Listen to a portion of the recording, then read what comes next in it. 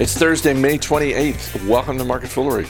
I'm Chris Hill. Joining me from Florida, the one and only Dan Klein. Good to see you, my friend. Hey there, Chris. It is a rainy week here in Florida.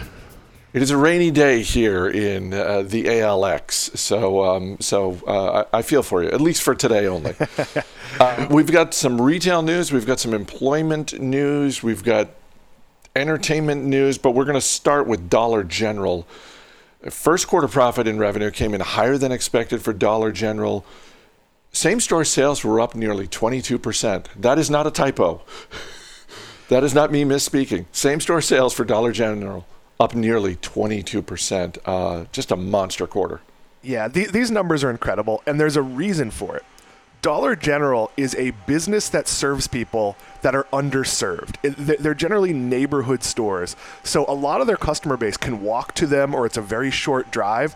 So at a time where we're under stay-at-home orders, shelter-in-place, whatever you want to call it, this is the only option for some people who are otherwise taking the bus to go to a grocery store.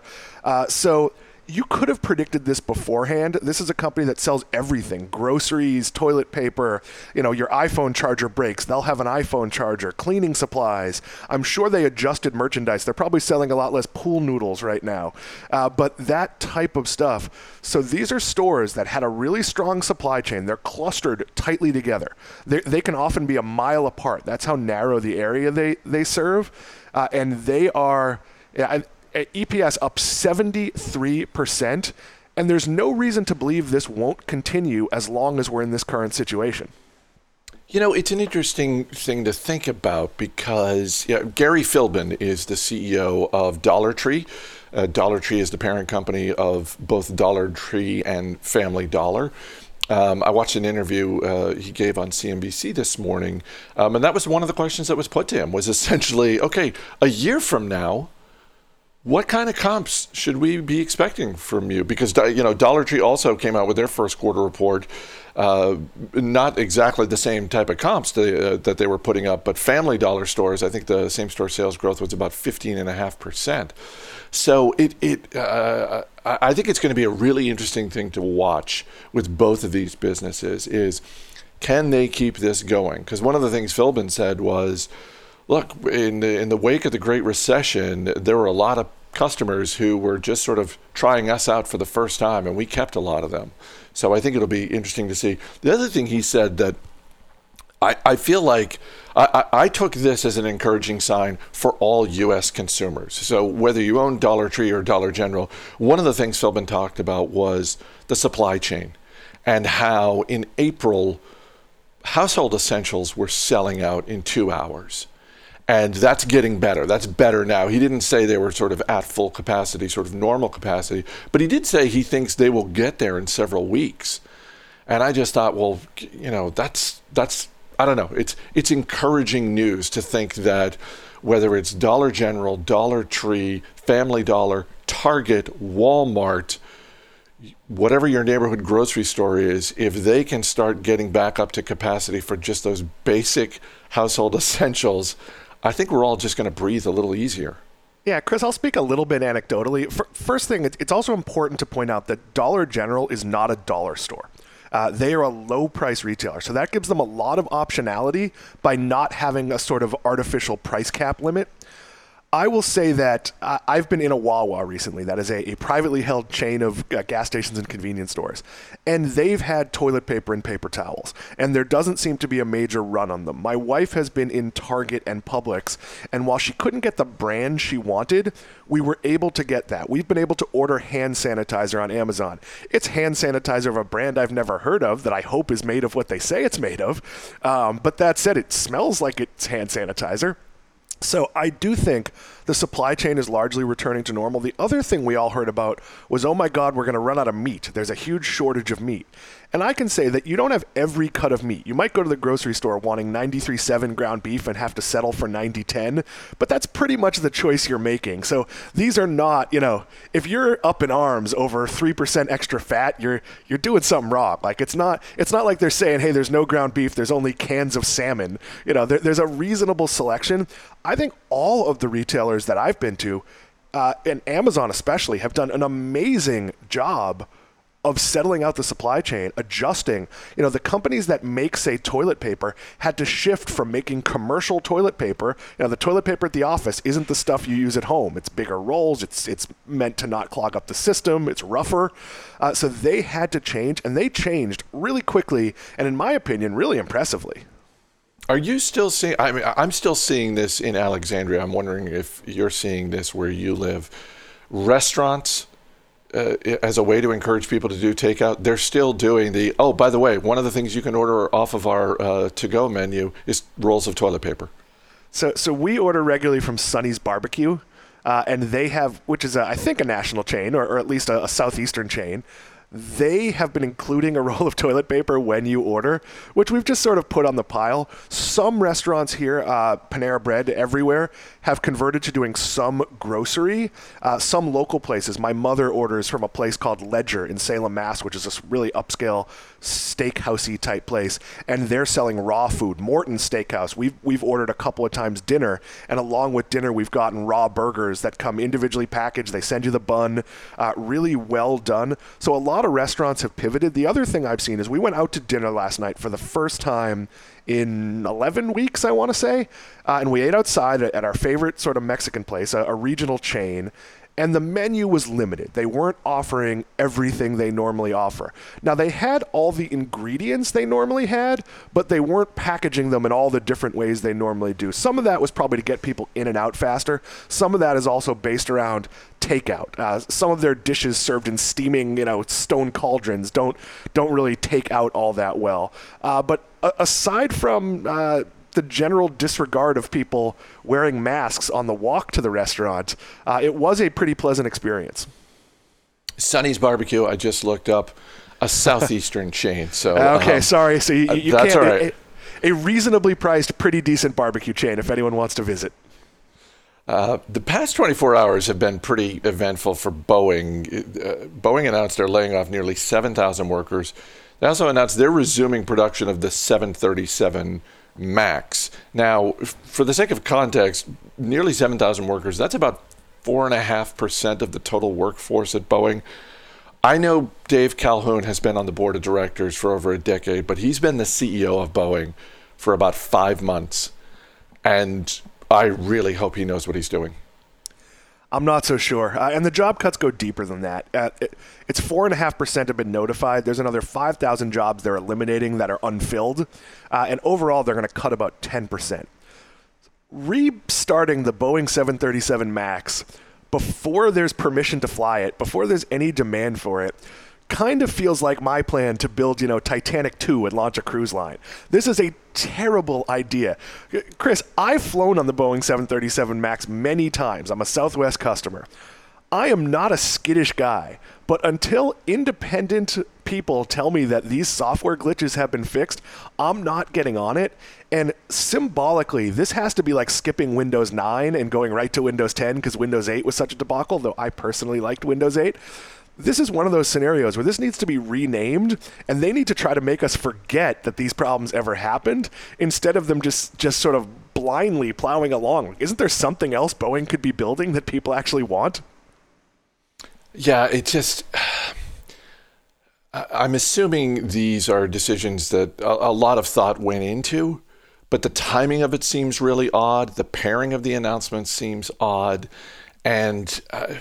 like I said, I hope Calhoun knows what he's doing because we're outside the company. We don't know all of the factors involved here, but from the outside, it just doesn't look good. The optics are bad. They're in financially good shape. We get asked this question all the time. Are they going to go bankrupt? They're probably not going to go bankrupt, even strategically, just because of the cash cushion they've built up. But they're going to lose customers. They're going to lose sales. And commercial air travel is going to slow down for probably a long time. There's obviously less flights. Like I usually once or twice a month fly from West Palm Beach or Fort Lauderdale to Alexandria or to Baltimore or to Washington sometimes. And usually there's 30 flights to pick from. Going forward, once it's normal, say in the fall when maybe the office is a little bit open or there's a reason to visit, it's going to be a few flights to choose from. in order to meet the demand. Just not a lot of people are flying for no reason. So I can't imagine there's that much wear and tear on airplanes, or that, companies are going to be looking to bolster their fleets, especially with high capacity planes. That doesn't make a ton of sense right now. Let's move on to Amazon, which recently has hired 175,000 workers. Amazon came out and said they're going to be offering permanent jobs to at least 70% of those people. And the remaining 50,000 or so are going to be on seasonal contracts that last up to 11 months. And this answers a question I've had for a while now, when we've seen these numbers coming out of Amazon, coming out of Walmart as well, in terms of the number of workers they've hired. Obviously, there's increased demand at both. I mean, these are the two biggest retailers out there. But it is interesting to see this commitment from Amazon. Yeah, it surprises me that they say this publicly, because this means they're not going to automate some of these positions away. Ultimately, picking groceries isn't going to be done by people. I've gone to multiple trade shows and seen how easily this can be done by robots in a relatively small amount of space. But that means Amazon is so confident that their business is going to keep growing that they're going to need these workers. You can't automate everything. So this is a scenario where they could have just said nothing and said thank you for your service and let a lot of these people go.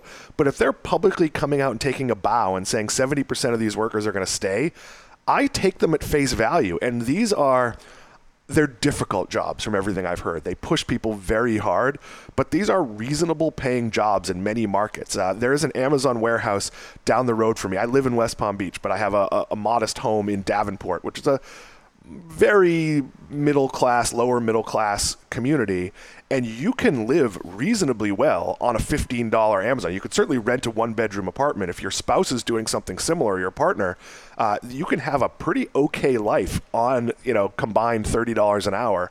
So it depends where you live, but these are pretty good jobs in many markets. Do you think in some way, not that this is why Amazon did it, although it certainly might go on the list of reasons why they would put out this announcement, do you think in some way this puts a little bit of pressure on Walmart to say what they're going to be doing in terms of the 200,000 people they just hired?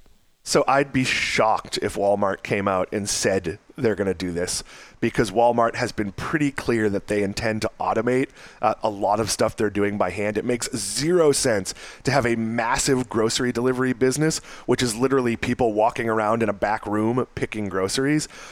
Walmart will absolutely finish this with more workers than it started, probably a significant amount, and they will make an announcement when they know the numbers, but the numbers are probably going to be lower. What Walmart probably wants to see is, what's the attrition?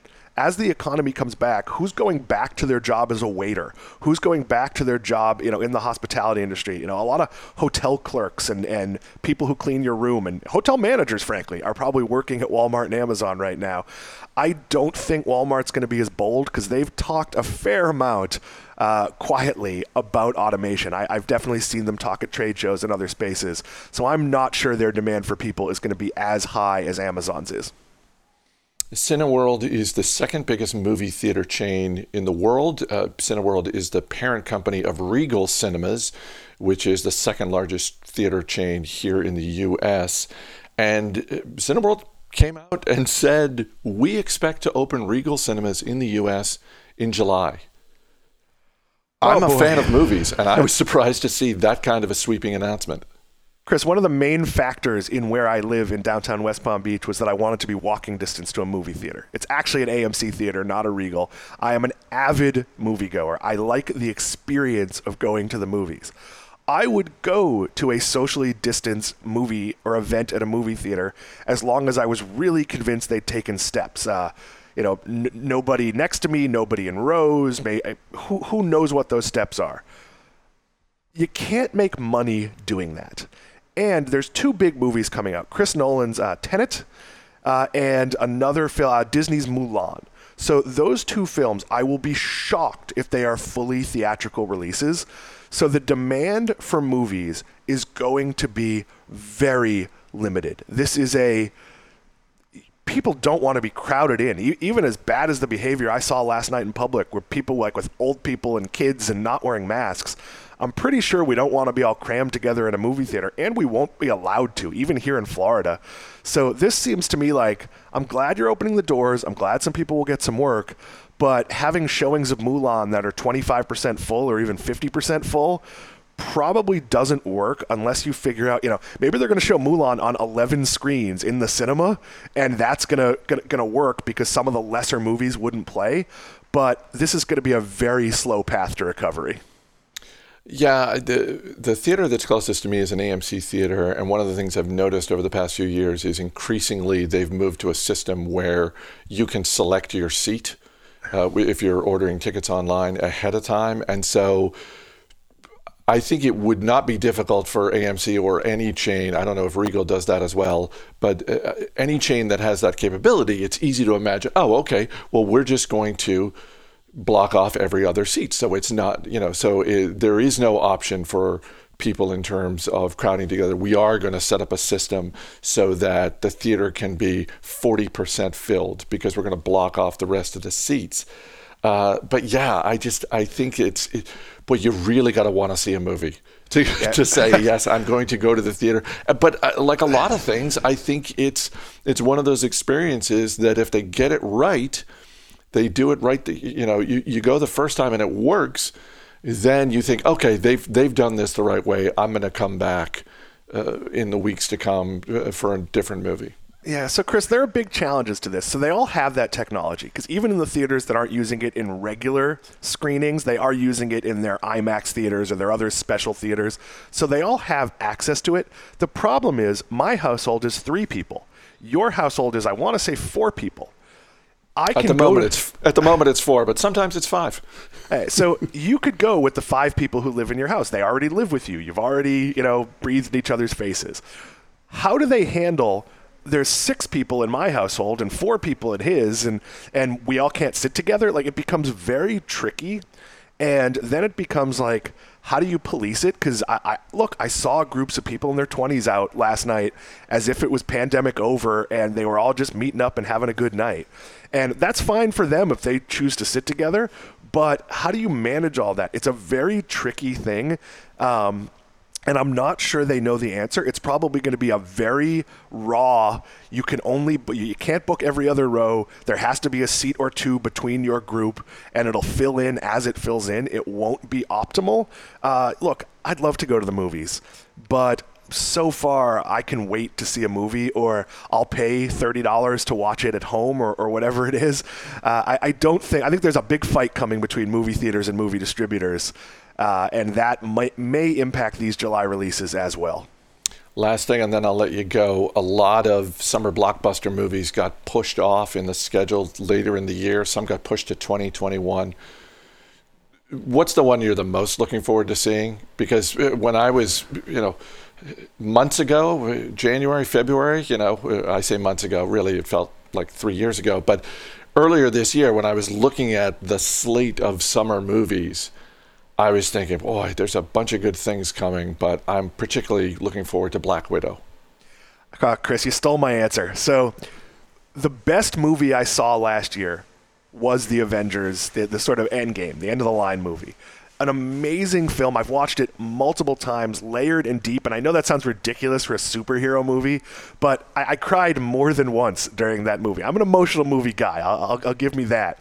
But this was one of those scenarios where I'm curious as to what they do with the prequel, because Marvel and Disney never do anything on its own. There's going to be stuff launched in that movie that shows you who the next Black Widow is, or what other characters come out of that world, or maybe there's some parallel universe way that it's still the same character and she's not dead. I don't know what the answer is, but they're playing the long game. They are telling complex stories that weave together. So I'm really excited to see that. And frankly, I've forgotten what I was excited to see for the most part, because who knows when these movies are coming out. Mostly, I'm excited that the NHL is coming back in July. So let's go Rangers. It's emotional and exciting times here.